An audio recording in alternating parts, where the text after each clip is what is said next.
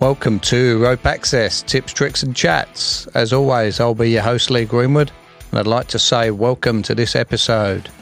This week we're going to have a little bit of a chat about slings, types of slings we use in industry, some of the pluses, some of the minuses, as always, advantages and disadvantages.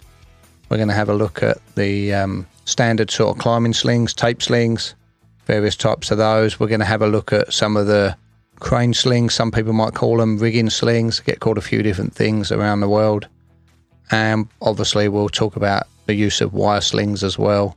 So they're sort of the three areas we're going to chat about, and advantages and disadvantages. As always, if you haven't subscribed to the podcast, please do. If you hit that button, that will be great. If you want to give us a review, that will be amazing. And tell your friends, let people know about it. You know, everybody seems to be pretty secretive about what podcasts they listen to. Let all your ropey friends know that this is out there. There's hopefully some good resource for them, and some tips, some tricks, and some pretty cool chats. So yeah, definitely share that. But let's crack straight on into slings. So first off, I want to sort of chat about your standard sort of climbing slings. I think is the best way to describe them. Nylon flat slings. You get there's some different construction, there's some different material used in there. You know, they're pretty much all plastic, nylon, Dyneema, all that type of stuff, depending on the size of them, depends on what they're made out of, but pretty much as a rule, they're all 22 kilonewtons. It's the minimum braking strength on our slings. And these have pretty much been designed so that they can be used with the carabiners that we use, another piece of climbing equipment. So they're using them for that. Questions I get asked quite often, if you're using them on steelwork, should you protect them? Yep, it's just like my rope to me. It needs to be protected if I can avoid. I'm touching anything abrasive, that's great. Moving it away, but if that's not possible, a lot of the time you end up down the bottom of the stack for protection with rope protectors and things like that. I definitely put them around slings. Ideally avoiding it, putting some sort of barrier in there is better. Wire slings is my preferred option if I can get them in there, if that's going to work. I have used rope previously, and I've put that through hose and things like that just to protect it. That gives me a bit more. You know, the rope's good for 30 kilonewtons rather than 22 pretty much, so it's giving me a bit more meat and quite a nice size. So, you know, there's a few options for protecting them. But then the next big question I get asked is all about choking slings. Can you choke slings? Should you choke slings? Can you? Yeah, you can. Is it a great idea? Most probably not. And then the numbers start getting thrown around. How much does it reduce a sling by? With a lot of stuff that's out there, a lot of people are saying up to 50%. It depends how it's been choked, you know, in which directions it's being pulled. I'd err on the side of caution, say, okay, so we're reducing it by 50%. That means that we're taking a 22 kilonewton sling, and if we're dropping 50% off of that, that takes us down to 11 kilonewtons, which is definitely below what our anchors should be rated to. So now, do we have a anchor that doesn't meet the minimum requirements in rope access? Yeah, you could say that it was 70% or 65% or whatever, but let's err on the side of caution. So it's most probably not the best thing to do with your sling. We're putting a lot of pressure onto a very small part of that sling rather than it being shared along the lengths of the fibres that are in it. But coming back to using rope, if I needed to choke something, could I use a section of rope, put some knots in it and make a sling out of some rope? I've now got a sling that's good for 30 kilonewtons, and then if I choke it and we're bringing it down to 15, you know, is that going to be a better option? So it's seeing what's available to you and coming up with those ways of solving the problem that you need to do. Obviously, there's various wrapping and pulling and things like that. You know, wrap 3, pull 1, all of that type of stuff. I'm not really going to start running down that road. That's more in your rescue sort of side that I find a lot of that, not so much in the rope access for the rigging of a basic system designed for one person. So that's not really something I want to start chatting about. I do want to get into the rigging slings, crane slings, whatever you want to call them. So these are your various colours, purple being a 1 ton sling, and then you've got greens and yellows depicting, whether it's 2, 3, 5, 10 ton.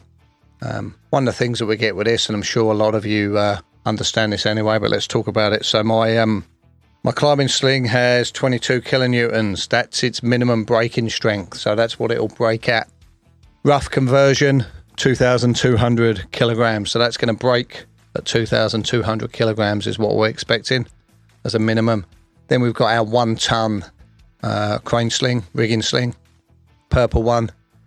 And I've heard people on site saying, oh, you can't use that because it's only, that'll break at 1,000 kilos or 1 ton. Now that's marked with a working load limit. So that's what the manufacturer says can actually be hung on that sling. So we've now got a sling that can take 1 ton. Obviously, depending on the configuration, what it's wrapped around, if it's been used straight or if it's doubled up and things like that, that changes. But let's look at the basics. So working load limit, that's a maximum that you can hang on it, being 1 ton. With the rigging slings, they work on a safety of 7, so it will break at 7 ton is the information I have available to me. So that's a lot better than the breaking at 2,200 kilos or 2.2 ton with our climbing slings. The thing or the issue that I have with the crane slings, you go and wrap that around something and then you take a piece of rigging equipment and you're now using it with climbing equipment. So we're jumping into 2 different buckets there. We've got rigging equipment on one side for cranes and rigging jobs and things like that, and now we're using climbing equipment. You've got to be really careful what carabiners you're going to start using with these slings, making sure you've got nice large carabiners so that you're not going to end up cross-loading carabiners or pulling them in a 3-directional pull in different directions.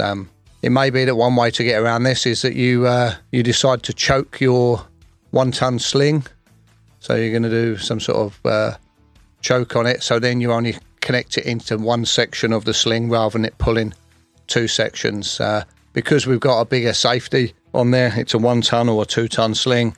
If we're choking it, let's say we're reducing it by half, by 50%, that takes us down to 500 kilos, the working load limit, which is definitely a lot better than if we're taking the climbing sling from 22 kilonewtons down to 11, and then we work on 10% of what it breaks at. So if that's breaking at 11, that means we can only hang 110 kilos on it.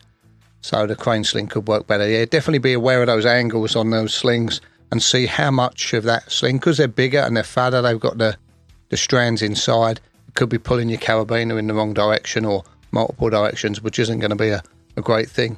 I'm not saying that you need to then go and get shackles and mayons and things, but depending on what you're doing and where you are, definitely having that crossover between rigging equipment and climbing equipment, you need to be aware, and it may be something you need to use.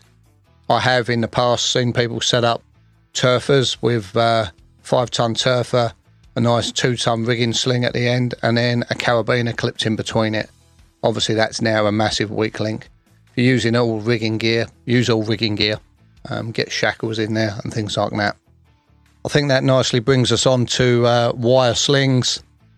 Lots of different options out there. A lot of the sort of rope access manufacturers are starting to make these now. There's some pretty good ones out there. And a lot of them have plastic coating over the top. So that's protecting the wires. It's protecting the structure that you're wrapping it around. Depending on where you are in the world, there's a few different rules on the size of the cable that needs to be used for suspending human life. A lot of people listening from various parts of the world, so I'm not going to go into specifics on that. But there are some nicely made slings that are out there. You can get them made. Rigging companies will make up slings for you, making sure you protect them. The big thing here is making sure you're getting somebody who's competent to inspect them. We're moving sort of outside of rope access equipment and more into rigging equipment, so make sure somebody understands the wires.